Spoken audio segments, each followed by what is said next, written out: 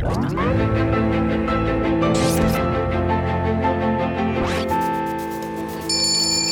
they're off.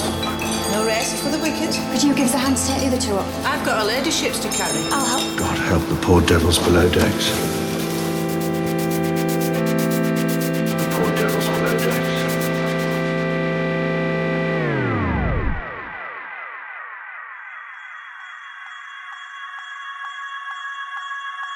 Britain is a country obsessed with class. But over the past 20 years, we were told that class was no longer important to British society, that it was something for the history books. Britain still seems to be, to a certain extent, a country ridden with class distinctions and class barriers. Do you see it as being inevitable that it remains so? No, I think that the only future for Britain is to try and eliminate class distinctions. And I think those class distinctions are changing. Then the Brexit vote happened. The British people have spoken, and the answer is we're out. Class, we were told, was now the key to understanding why people voted for Brexit. Where do I stand on Brexit? Well, here it goes. The working class have spoke, and I'm one of them, and I'm with them. Then Theresa May set out to woo the working class. Ordinary working class families, ordinary working class people, white working class boys are less likely to go to university than any other group in society. We cannot let this stand. But class turned out not to be a big predictor of how we voted in the 2017 general election. It seems that class, and in particular talk of the working class, has been constantly in and out of vogue. But how well do any of us really understand class in 21st century Britain? Are we class clueless? My name is Faiza Shaheen. I'm the director of the Centre for Labour and Social Studies, or CLASS for short. In this series, I'll be exploring the surprising reality of class in Britain today. I'll be speaking to some of the leading experts on how Britain votes, thinks, and lives. And I'll be setting out the case for why class still matters and why getting it wrong could spell disaster for our society and politics.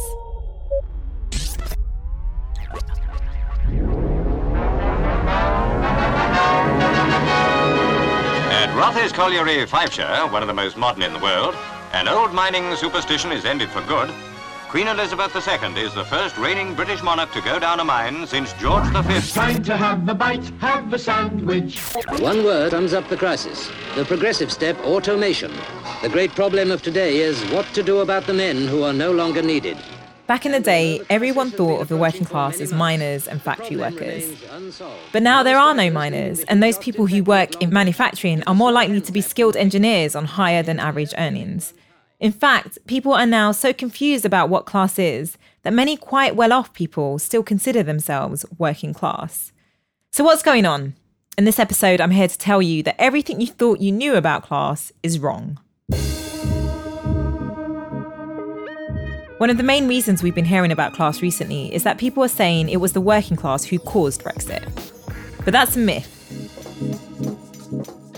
According to research by Professor Danny Dorling at Oxford University, 59% of Leave voters were middle class, the social classes A, B and C1, or those who are in managerial or professional jobs.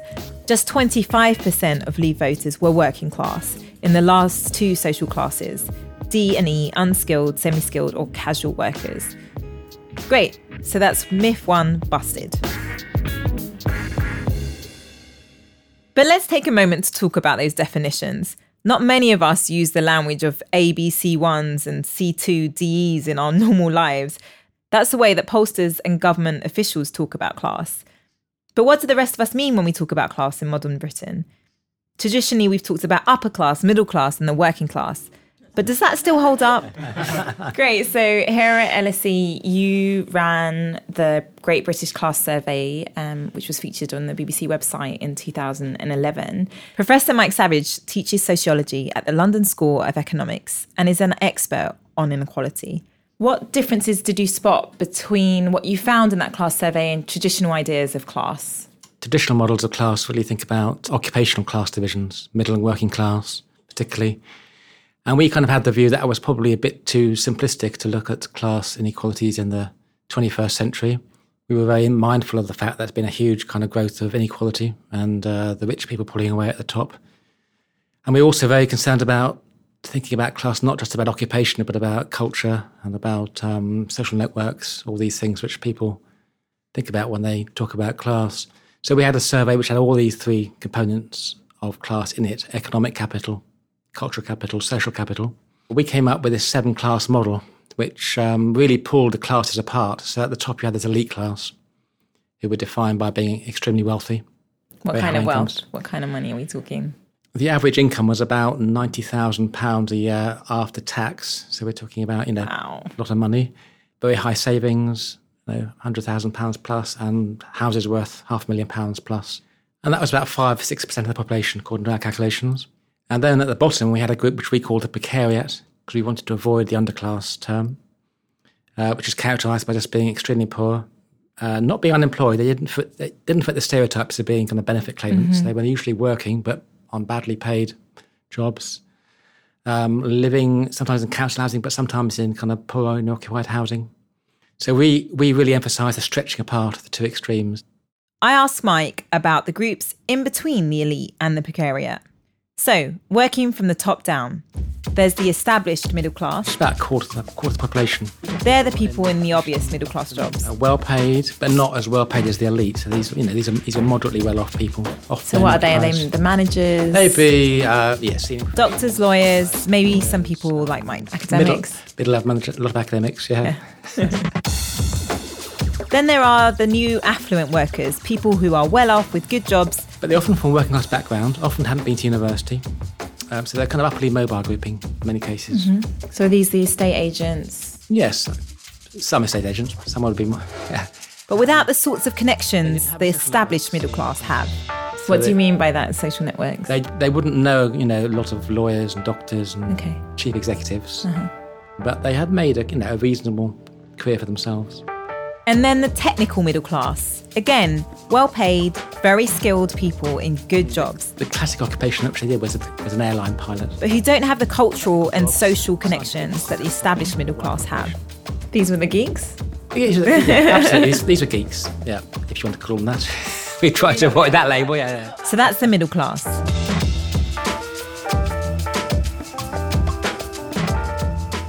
What about the working class? Well, just like the middle class, the working class isn't just one group. When politicians or the media talk about the working class, it's often the traditional working class they're talking about. Mike Savage. Quite a sizable group, 20% or so of the population. And these were often older people. These are the people who used to work in industrial jobs before various industries went into decline in the 70s and 80s. It's a group which is kind of fading away. So the precariat is effectively the new working class?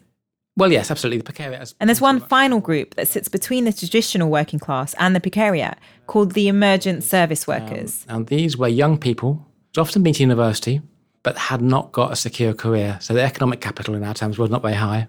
They're often, 0 hours contracts, sort of jobs, even though they had quite a lot of, cultural capital in our terms. And cultural capital, so they go to the theatre? Not that kind of cultural. No, we had this argument that there's different kinds of cultural capital. Yeah. And one of them was kind of cultural capital linked into kind of, being on the social media, keeping fit, liking rap music and stuff. It was that kind of cultural capital. The kind of culture you consume, whether or not you listen to hip hop, could change which class group you're in. But of course, it's more complicated than that. Dr. Lisa Mackenzie is a sociologist also at the LSE who worked on the Great British Class Survey. LSE and a public sociologist. Sounds cool, public sociologist. I am, I'm core. I'm the coolest sociologist in the world. You could be an emergent service worker and, lots of students here at the LSE are actually students at the LSE sometimes tell me that they are in the precariat. And they are, I suppose, if we look at this as a discrete value, do you have a permanent job? No. Do you have a permanent home? No. Do you own any property? No. Levels of debt. Yeah. If we look at these in just discrete ways, it still doesn't tell us what we need to know about class because there is also an intergenerational aspect as well. Those young people, those emergent service workers and young precariat students, they are also connected to parents and grandparents who are traditional middle class. So they may not have their own discrete capital, their own discrete power, but actually they draw in from somewhere else as well. Now, even though class definitions have changed over time, and even though it can be tricky to work out which class you sit in, it's clear that these social and cultural connections still have a big effect on the way we live and the lives we lead. I suppose this is the way I think about class, and I explain this to my students. It's like a sieve. If we're all in the sieve, who gets sieved out? Can you go to university? No, you can't get there. You've been sieved out. Can you go to a Russell Group university? No, so you're sieved out. Can you go to one of the top 3 Russell Group universities? No, you're sieved out. And then it goes up a level, because I've got students here, working class students from council estates here in London that come to the LSE. So that, somehow they've managed to stay in the sieve. And then the next level is, can you afford a master's degree? No, sieved out. Yeah, kids from working class background might have thought if I get to university, I've achieved. I've done something. I'm socially mobile. But actually, the middle class kids know that it doesn't matter. You need to go to particular universities to really do well. Yeah. So it's kind of different rules of the game are understood by different kinds of people. Like the contents of what comes through a sieve, you're getting smaller and smaller. And the people that stay in the sieve are getting bigger and bigger. And it's more difficult for them to fall through the sieve.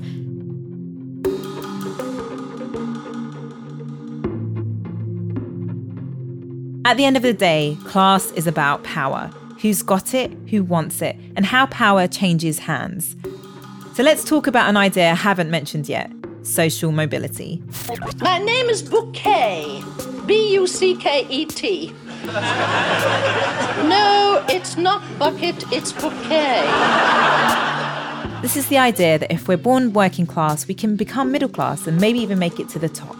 And the upper classes are supposed to be able to go the other way. But ultimately, this doesn't happen. Lisa Mackenzie. So we talk about working class people and, how can they become socially mobile? But we're trying to do that discreetly without looking at anybody else. So it's almost like, what can we do to them? When actually what we need to be looking at is the power relationships between people. Yes. So what you can't do is you can't do things, and this is where policy fails, this is where education fails, this is the failure of our society, is we're always trying to do something to the working class, while at the same time totally ignoring the middle class and the elites. Our society now is very much based on, it's a game. There's a game going on here. And the middle class and the elites learn how to play that game, and then they game that system. But I think one big shift there was 40, 50 years ago, there would have been some countervailing power from the labour movement, from trade unions. Most power is always held by the elite. That's nothing new. But there was a sense of, contestation of forces. Yeah. And I think what has happened is, in a way, those popular forces have been weakened.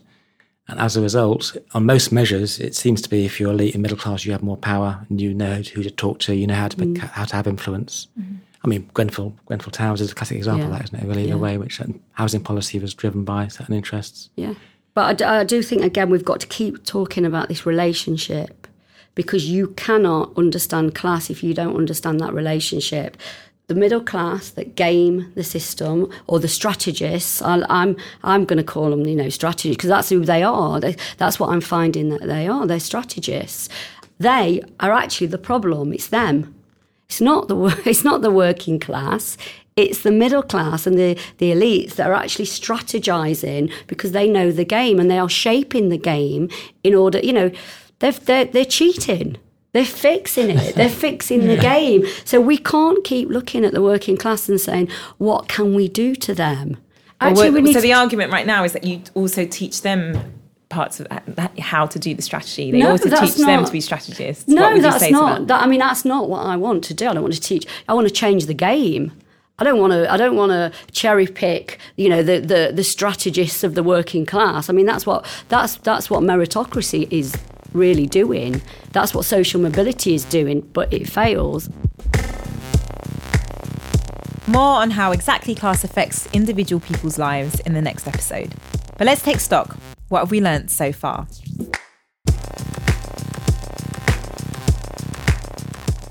One of the big lessons we can take from studying today's class breakdown is that our mental image of the working class needs an update. Whereas in the past, the working class were miners and factory workers who were highly unionised, now they're people who are cooking, cleaning and caring for us, or driving for Uber. They're typically not unionised, they're on insecure contracts and they're on low pay. Some of them might be doing different jobs, but the fact is this new working class is as poor as anyone who's gone before them. Secondly, class is about culture as well as economics. Your job and your income can only get you so far, and we all know the telltale signs, the class indicators, the things that give it away. Sometimes it's your accent. I don't pronounce my T's sometimes, and people get pretty snobby about it. Sometimes it's about museums and plays, or fox hunting and the opera for the upper class. It could be the way you dress. But what if there's a bigger telltale sign than any of these? What about race?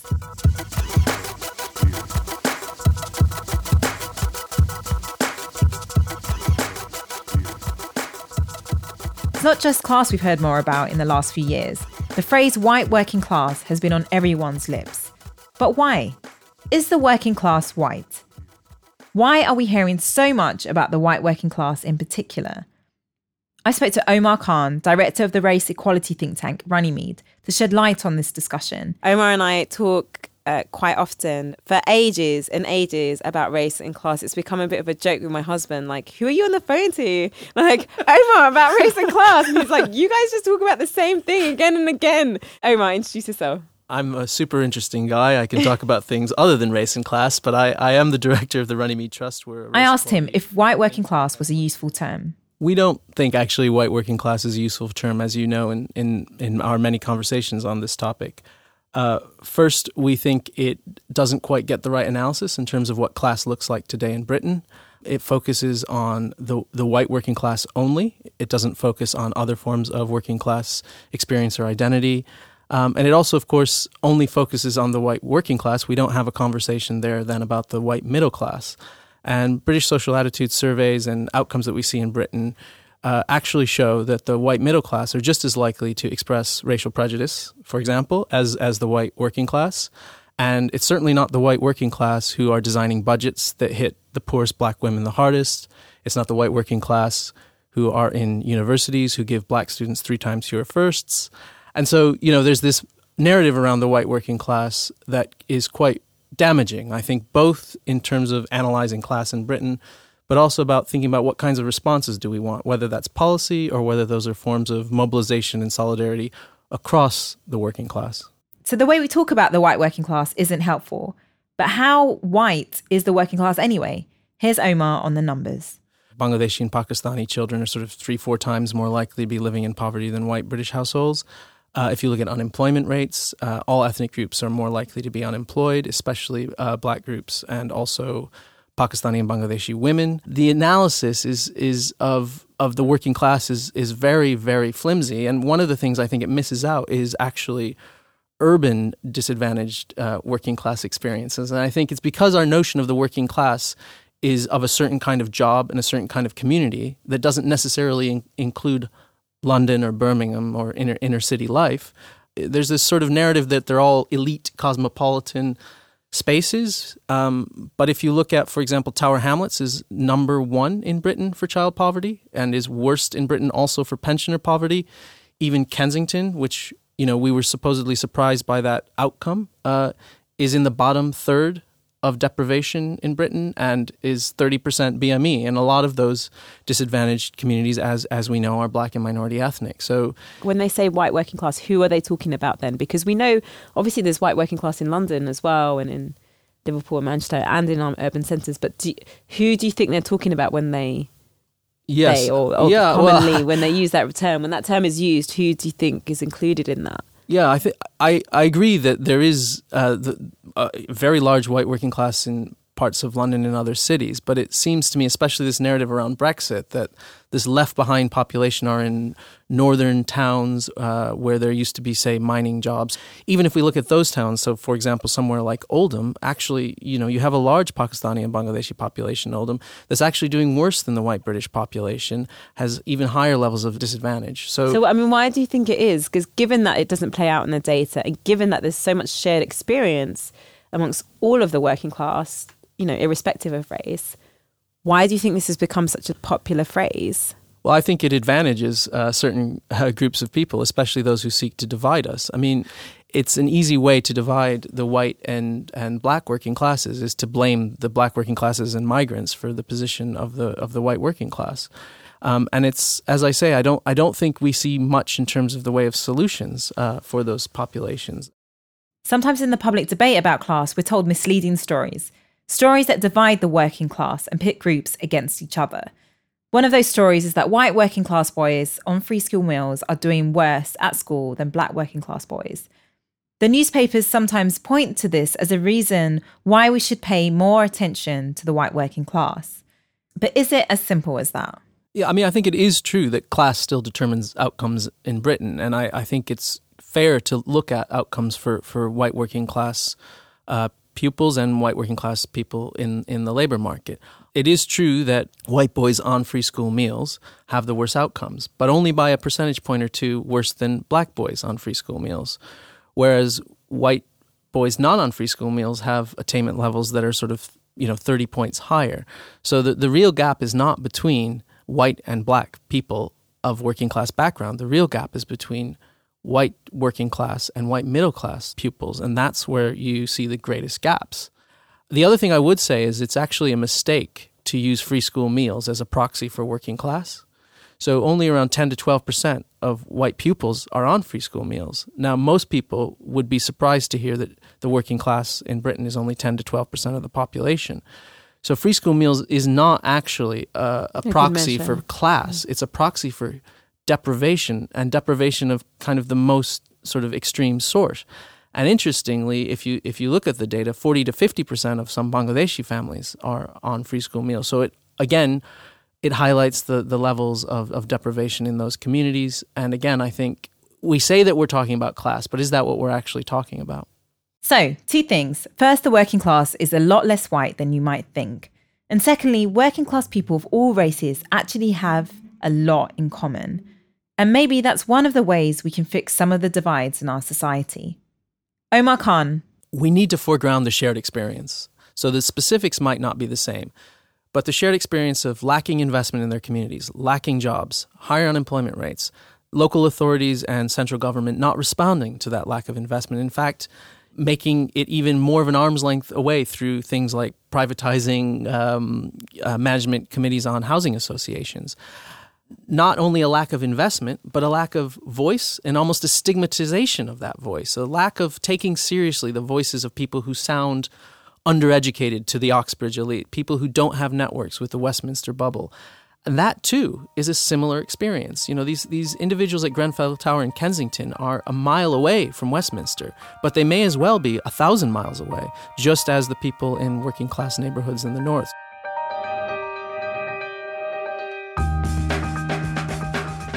The way I see it, the quality of the discussion about the white working class has been as poor as our discussion on race. Instead of focusing on structural inequalities and the barriers to equal participation, we stereotype the white working class and turn this into a cultural war. For me, this looks like a case of divide and distract. The real culprits, the super rich, don't want the multi-ethnic working class to band together. So the way we talk about class is hopelessly divisive. During the rest of this series, I'll be making the case that we need to focus on the shared interests of everyone who's been on the wrong end of inequality and discrimination.